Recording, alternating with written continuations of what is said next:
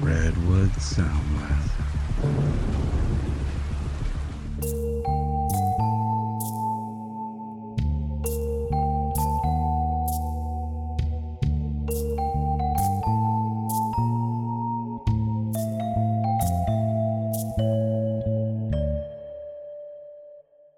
Hello, everyone, and welcome to this week's episode of Watch No Evil. This is Matt, and today I am joined by a very special guest. Dr. Nathan Platte is back to talk about something that often gets overlooked on Watch No Evil's podcast, and that is going to be horror movie music. We're actually going to dive deeper into horror movie music today. So, hello, Dr. Platte. How are you doing? Great, Matt. Thanks so much for having me back on the show. It's really nice to be here. Yeah, thank you. So, you have done a lot of work in film music, especially, but what is your experience with working specifically in horror music? Have you done much work there, or? Yeah, well, I think the short answer would be I haven't done extensive work there, but it's something that I have definitely spent a lot of time thinking about and teaching. The use of just sound more generally in horror is often very, very interesting and different. Sound tends to be used a little bit differently in horror than it does in other films, and then that has ramifications for how music is used in the genre. And so just in terms of sort of learning about the different ways in which music can serve a film narrative, horror is a great place to spend some time because the rules are just a little bit different. And in fact, it's not just the rules, it's sort of like the relationship to the rules. And so, I mean, just to give like a really initial example, there is a sort of idea that has been described by great film music scholar Claudia Gordman, where she talks about this sort of expected inaudibility of film music.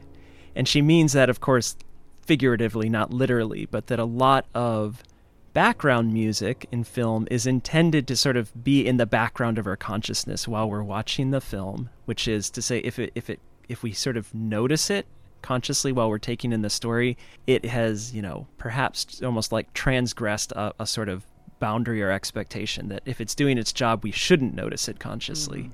Now, there's, of course, exceptions to that, but I think it's an interesting rule and or an interesting observation. And it's frequently broken in horror, that oftentimes music does enter in ways that's very conspicuous, that's very deliberately conspicuous. It's not like a sort of, oops, we didn't know how to do this, but rather we are kind of misusing is too negatively charged, but we are using differently the soundtrack to go to places that we wouldn't otherwise. And so that's great for, again, just sort of studying music and film because it gives you a sense of possibilities that you might not see elsewhere. And it's also fantastic for teaching because the soundtrack in horror is so central to storytelling. And that's often exciting for students, and it's also really pedagogically helpful because it's so noticeable. Yeah, absolutely. And I think that one of the things that allows for horror movie music to really shine through and break those rules and be at the forefront of the action as well, something that we are supposed to notice, the idea of Mickey Mousing, right? Which is like a thing that is kind of a joke, I think, sometimes in other genres of film. But in horror movie music, it really, I think, enhances a lot of the action that's going on because the use of jump scares, which is a predominant feature of horror movie music, that sudden image that is often accompanied by sound or some sort of extremely striking musical moment, helps us to be even more afraid of it. And often it includes the absence of sound leading up to it, so that then the combination of visual and audio stimuli exacerbates the fear in that moment. And it's I do think that it is akin to Mickey Mousing. It is such a striking use of visual and sound that wouldn't be as effective if used alone. There are movies with jump scares that have no sound, and they are far from effective.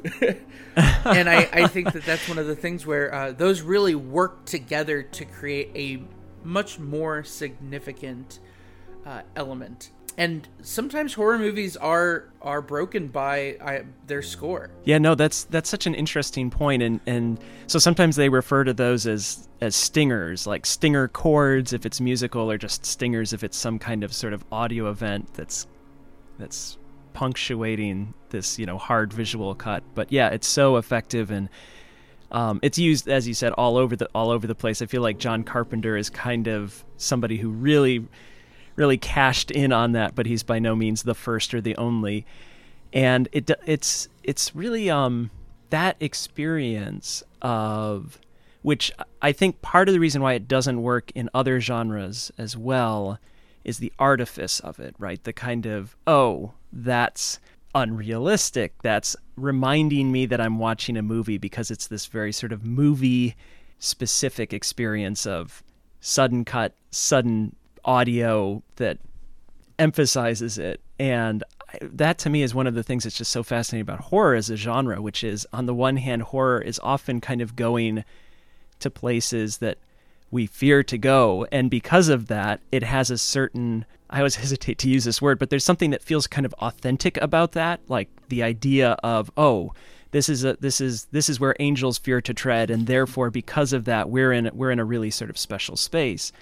On the other hand, because it is so fearful, we want the movie on some level to protect us sort of emotionally from that, and kind of remind us of its own moviness. I think a lot of us can think of, and this can happen in horror, it can also happen in other genres, where we see something really disturbing on screen, and it's the sort of, and the kind of enjoyment of it, if that's the right word, is not possible because it's just too disturbing. And in a lot of horror, the trick is to sort of take people there, but to also kind of remind them that they are still in this movie experience, and kind of that the movie is sort of helping them through this in a way that will, in most cases, be pleasurable and exciting, even if the ideas are scary and unsettling. And so I think the stinger chord is a great example of that, where it both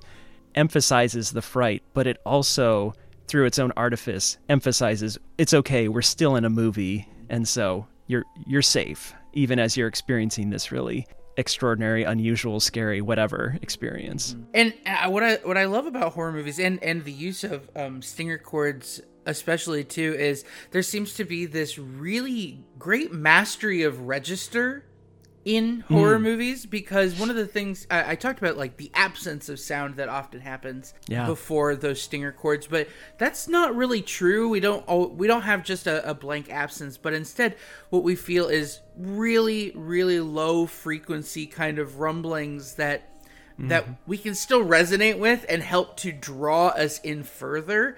And then the use of the register, the higher register specifically, adds to that striking, because we now have a more expansive kind of orchestration of that moment. And it goes from a very closed space in a single part of the register that is drawing us in to this expansive register that is so jarring when put together. And you mentioned John Carpenter. I just watched The Fog recently, which absolutely uses that.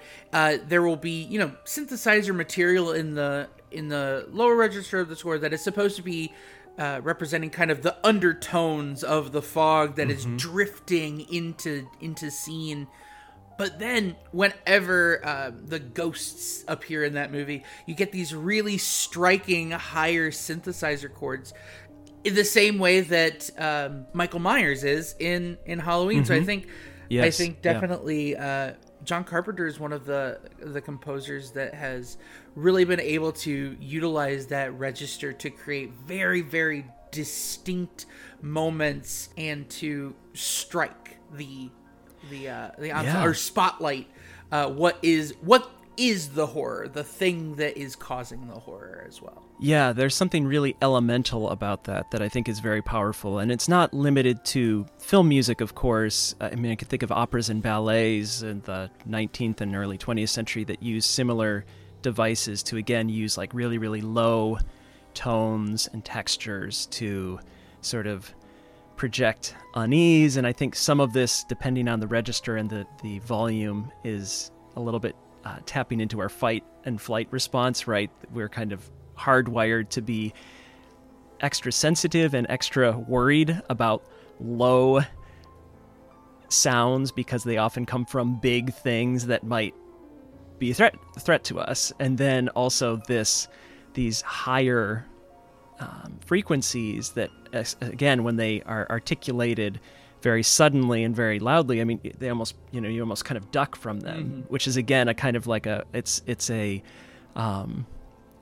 almost a reflex of action. And boy, Carpenter just really understands that so well. And as you just said, his use of synthesizers to just kind of boil down the musical elements to these really, really simple ideas that are yet very, very carefully. I mean, I don't know how much time he spent with figuring out the various timbres, but they're so effective in kind of, grabbing our attention and making us uneasy, but also, again, it's enjoyable. It's really exciting. You really feel you're in the hands of somebody who is taking care to give you the sort of the most enjoyment out of this terrifying experience. Yeah, another composer that I think really does that well is Joseph Bishara, who was the composer for Insidious, which was one of the first horror movie soundtracks that I really gravitated to, because I feel like a lot of horror movie soundtracks sort of split themselves between the exclusively electronic, which is like the synthesizers of the Carpenter score, or then the really heavily orchestrated and very traditional soundtrack, like Marco Beltrami, the soundtrack for Score. And I think Joseph Bishara, their method of composition is really deliberately living within these two kind of worlds.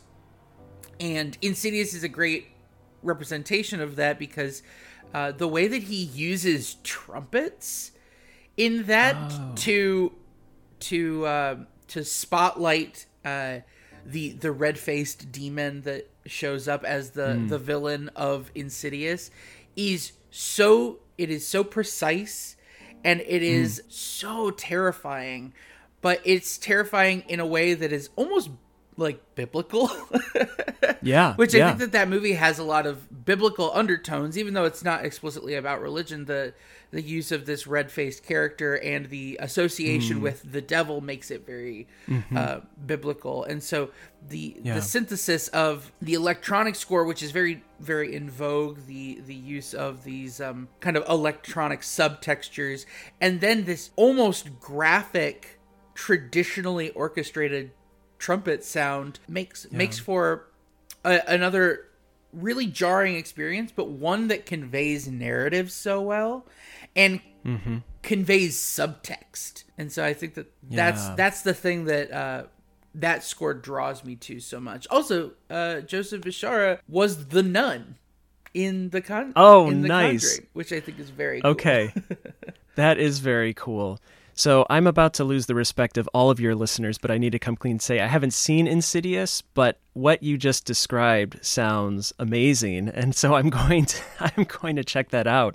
What you were talking about reminds me of just, how important sound or tone color and timbre is to horror, and of course it's important to all sound and all music, but it really sort of receives a degree of emphasis, I think, in part because so much of horror music and sound kind of traffics between sort of soundscapes and sound effects, and oftentimes it's unclear. Sometimes when we hear a sound element in a film, it takes us a little bit of time to decide whether or not it's music or sound effect. That uncertainty is something that a lot of filmmakers play with and musicians play with, and that really has that emphasis on tone color and sort of unusual palettes of tone color for horror films has deep roots. I mean, going all the way back to the silent era and early sound, the use of organs, which are not technically synthesizers, but sort of synthesizer-like in their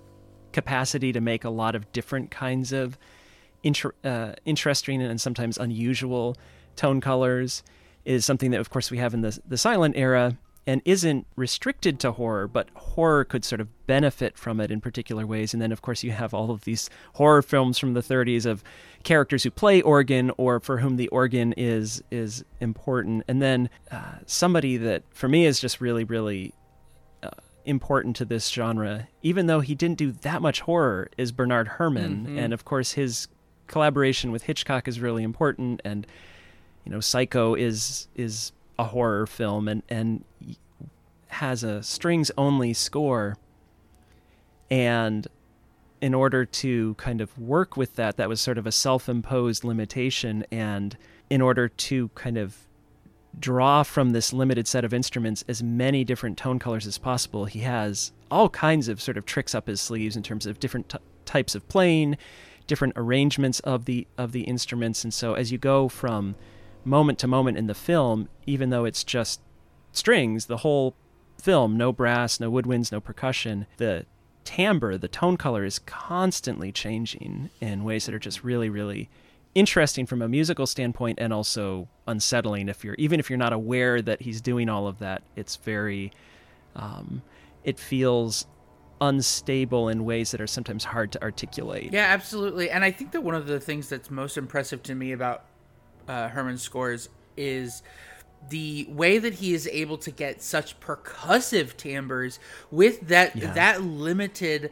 of an ensemble, an instrumental palette to work with, but he's really utilizing every aspect of the string instrument to get those the chopping effects, the dragging effects that kind of get you the scratch tones, and then pizzicato, which have these like very distinct percussive effects to them that horror at this point really can't live without. It needs those percussive moments, but at the same time he's capable of these really sweeping melodies. The melody for the car scene is so amazing, that da da da da da da da. It's very, very cool, and it makes that scene so tense because you could watch that scene with no sound, and you get that she's like very paranoid, but not a lot happens. Right. It's the gradually increasing quality of the music that is also adding to that sense of paranoia, that almost Doppler effect of it sweeping in and sweeping out, that it's like we are constantly turning our head backwards to look with each pass, because I think that's what it's supposed to represent, is like driving past cars and your head follows to make sure that the person that you just passed isn't someone you recognize. Right.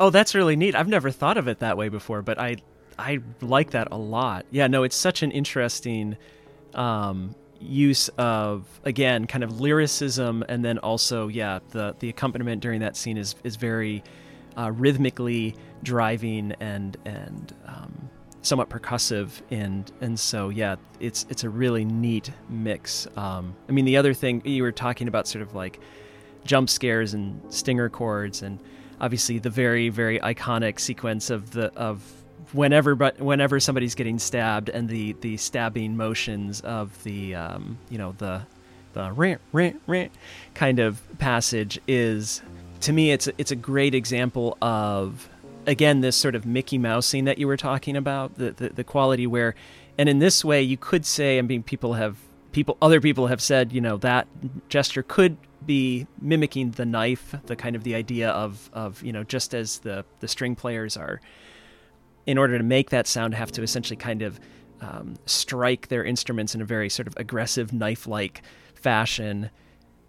It could represent that, but it could also represent the screams of the people, the victims, and so that really, really simple gesture is sort of abstracting the trauma of both of those, whether the assailant or the victim, and yet also making it more, this probably is not the right word, palatable, because it's so over the top.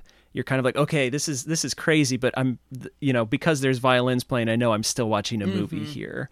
And so there are people who have, posted scenes from Psycho without the music, particularly like the shower scene and stuff, and they're very disturbing in a much less positive way than how those scenes play with the music. And so that's another great example of music both intensifying the drama but also kind of protecting the viewer from what is being depicted. Yeah, absolutely. And I think that self-awareness that horror movies have in their use of the score, it reflects kind of like a camp culture. And I mean camp from the queer theory, that idea of being ostentatious or like exaggerated and almost like out of taste, which it shows up in a lot of movies. And I think horror is really often referred to as camp or having campy horror movies.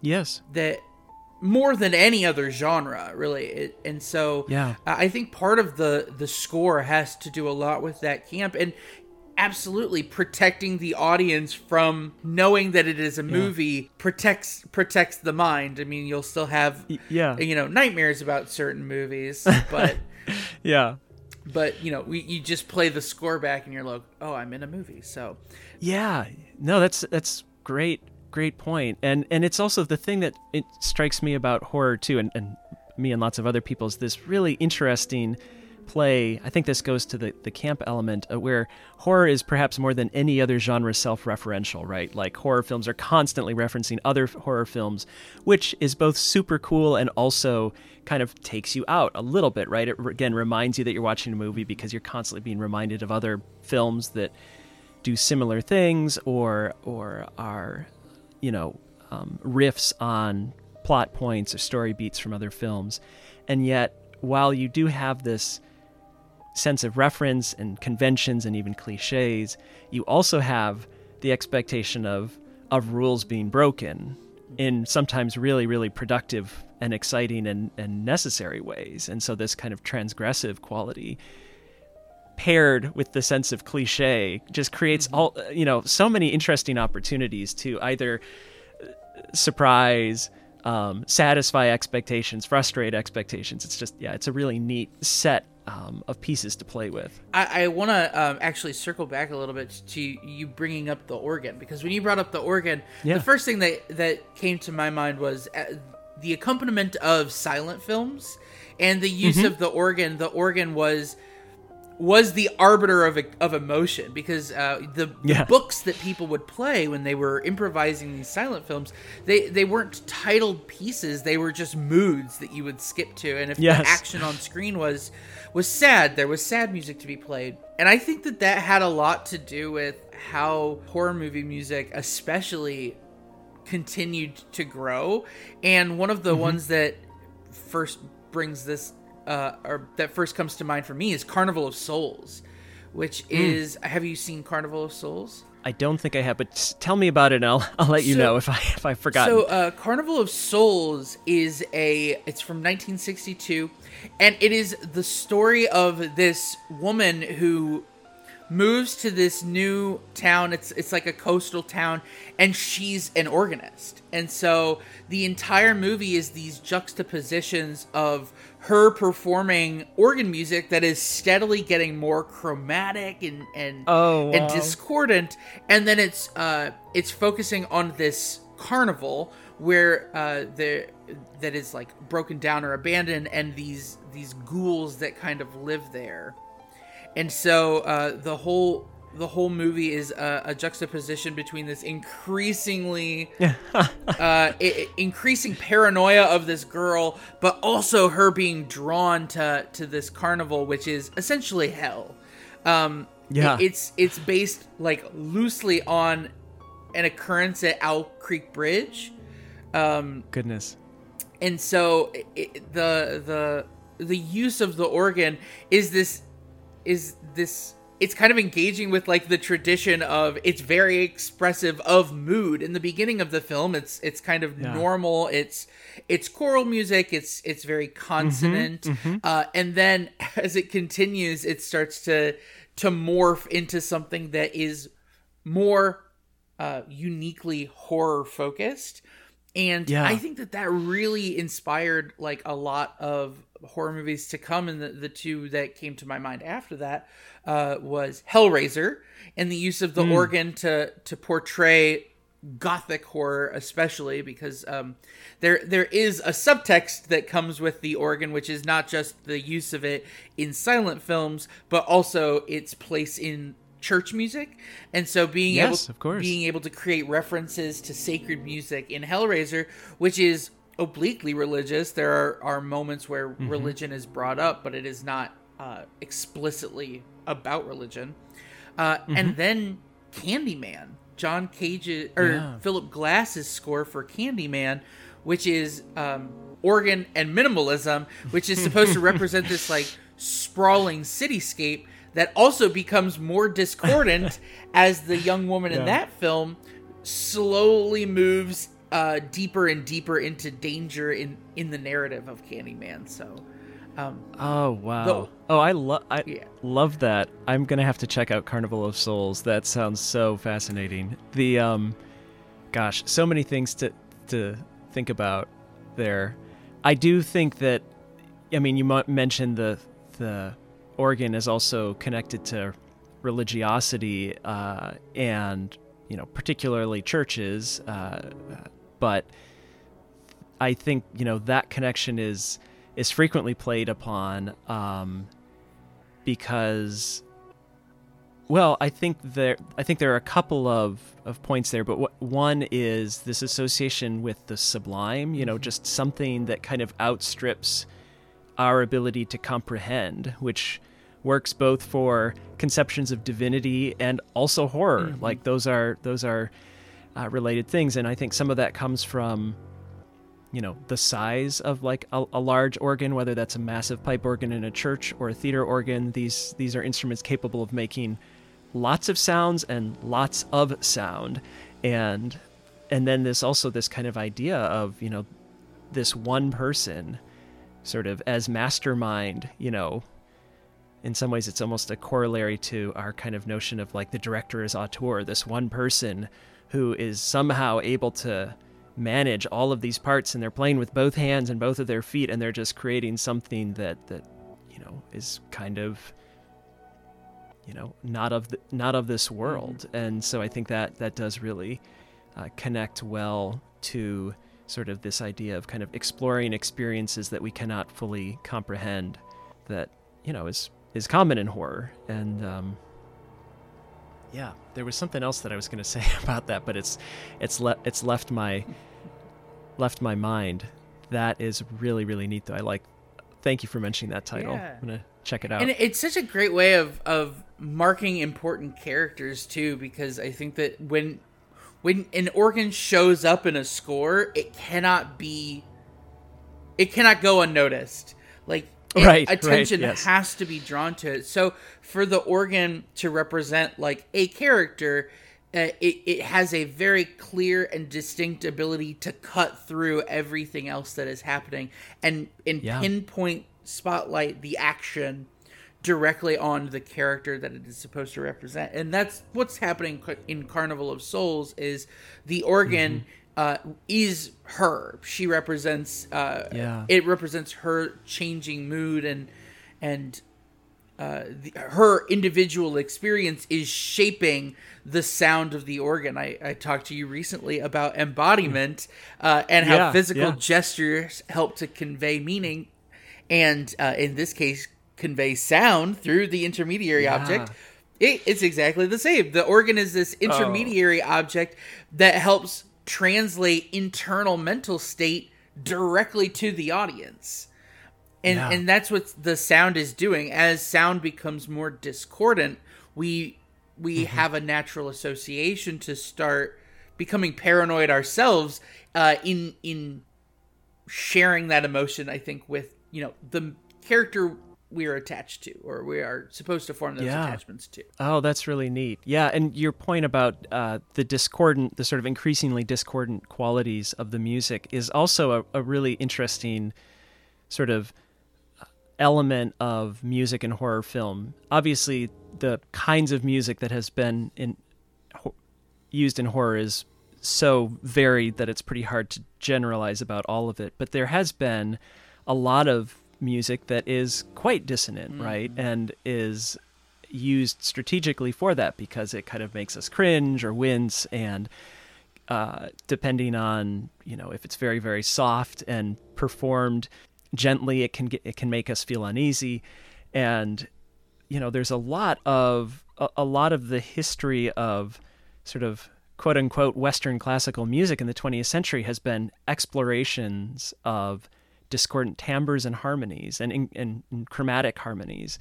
And horror film has become a kind of helpful space for that music to be heard by a much larger audience than it would otherwise, because a lot of music that kind of falls under the large umbrella of modernist is often difficult to listen to by itself. It's not euphonous. It's often more fragmented. It's more chromatic and dissonant. And when people hear that, they go, okay, well, that was interesting, but I'm not quite, I don't quite have the tools for understanding how to sort of understand the expressive intention behind that. But if you put it into a story and a horror film, quite frequently, it's like, oh, okay, now I see that this particular idea is associated with a demon or a monster or a particularly threatening situation. It's also funny to me, this is kind of a footnote, but not hopefully still of interest, that Arnold Schoenberg, wrote a piece for silent cinema that was, instead of writing music for a particular film, he did exactly what you were just describing earlier, Matt, which is he wrote mood music. And it was 12 tone, which is, about as chromatic as you can get. And I think he wrote it for 3 moods, and I'm not going to remember them exactly, but it was something like fear, dread, and threatening, or something like that. And so I'm not quite sure what he expected people to do for like comedy or romance, but he, even at that very early stage, which was like, I think he wrote it I think it came out in the early 30s when actually silent film was already being sort of supplanted by sound cinema. But that idea that these kinds of, discordant chromatic textures could be really, really useful in certain kinds of dramatic situations is that has a long past. There's another atonal film score that also uses a 12-tone serial theme, The Taking of Pelham 123.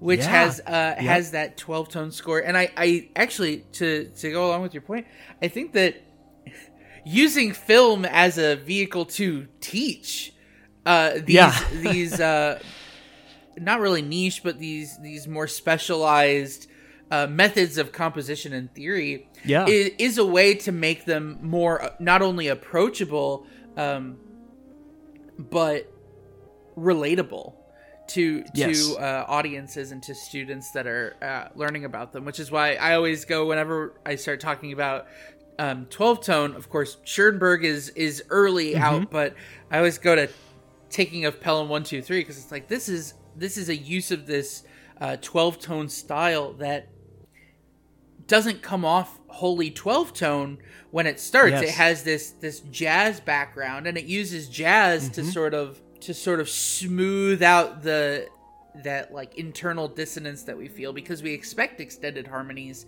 in jazz. We don't expect 12-tone necessarily, but we get the bridge between the two. That's really neat. Yeah, I love that score. And another kind of interesting example that was introduced to me by a student who did a master's thesis on it is Benjamin Frankel's music for Curse of the Werewolf, which is I think 60s Hammer film.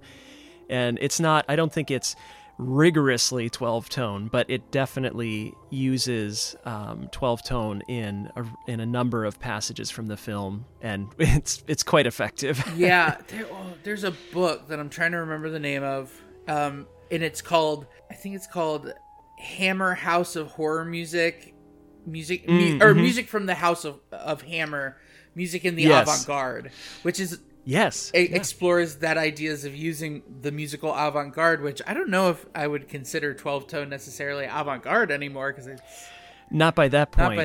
But now that it's kind of become this this new staple of exploration in horror movies, because I definitely think there was a break. You have kind of the Mancini horror movie sound, which is very orchestral, and in that tradition, the Beltrami sound, and then you have this kind of split where all of a sudden we're exploring timbres and people are inventing instruments to create horror movie music, and using prepared piano scraping strings because of the resonance that it allows for, and that's absolutely grabbing all of those disjunct intervals and overtones, and it's wrapping them in a timbre from the piano that we don't necessarily hear. Yes. And so I think it takes something that is familiar. We kind of know where the sound is from, but it presents it in a way that is disfigured and therefore scary. Yes.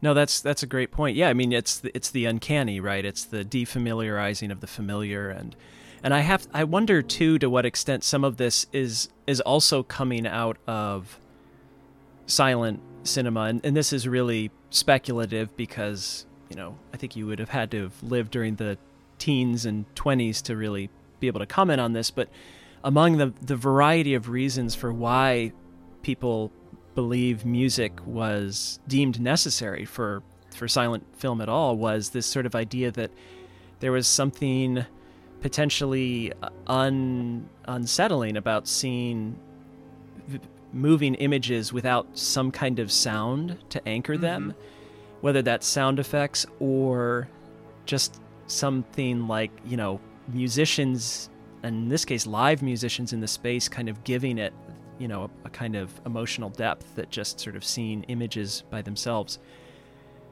might not possess. They would have this kind of ghostly quality.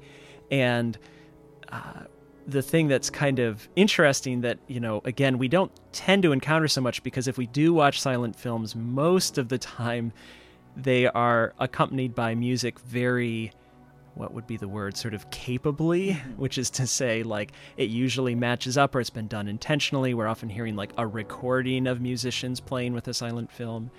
But there are so many stories, you know, in the papers at the time of music, kind of the musical accompaniment in a silent film being rendered live and not working kind of correctly. Like the musician is off from what's happening on screen, or sometimes there's stories of them kind of even ignoring it and like playing music that was sort of radically incongruous. Or sometimes like the orchestra would be like, our shift ends at 5. I don't care that the music is, you know, or that the film isn't done yet. They would just pack up like in the middle of the film and leave. And these kinds of moments of rupture of, I have to imagine were kind of perhaps frustrating, but also potentially like unsettling, and maybe even productively so. This kind of sense of like, oh,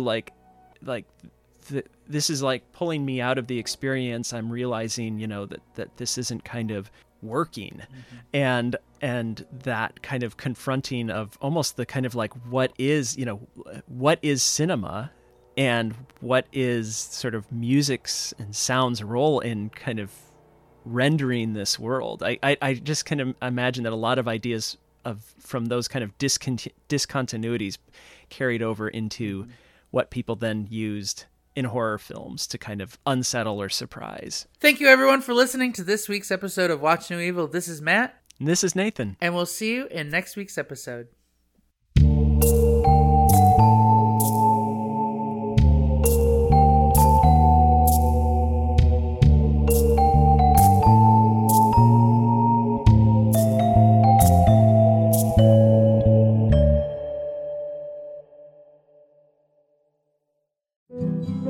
Zach and Matt discuss some of the best and worst horror movies out there. Check out all 4 seasons of Watch No Evil. Lauren and Sarah riff on changing topics each week. Whether it's celebrity horoscopes, the poop cruise, or smell-o-vision, you'll laugh along with Dippers. Catch up on pop culture news and reviews every week with Brandon Biggs and Carl on Not Safe for Network. Professor Aaron Donaldson and Purple Heart recipient Charles Horgan break down war movies, their narratives, and the rhetoric behind them on Real War Project.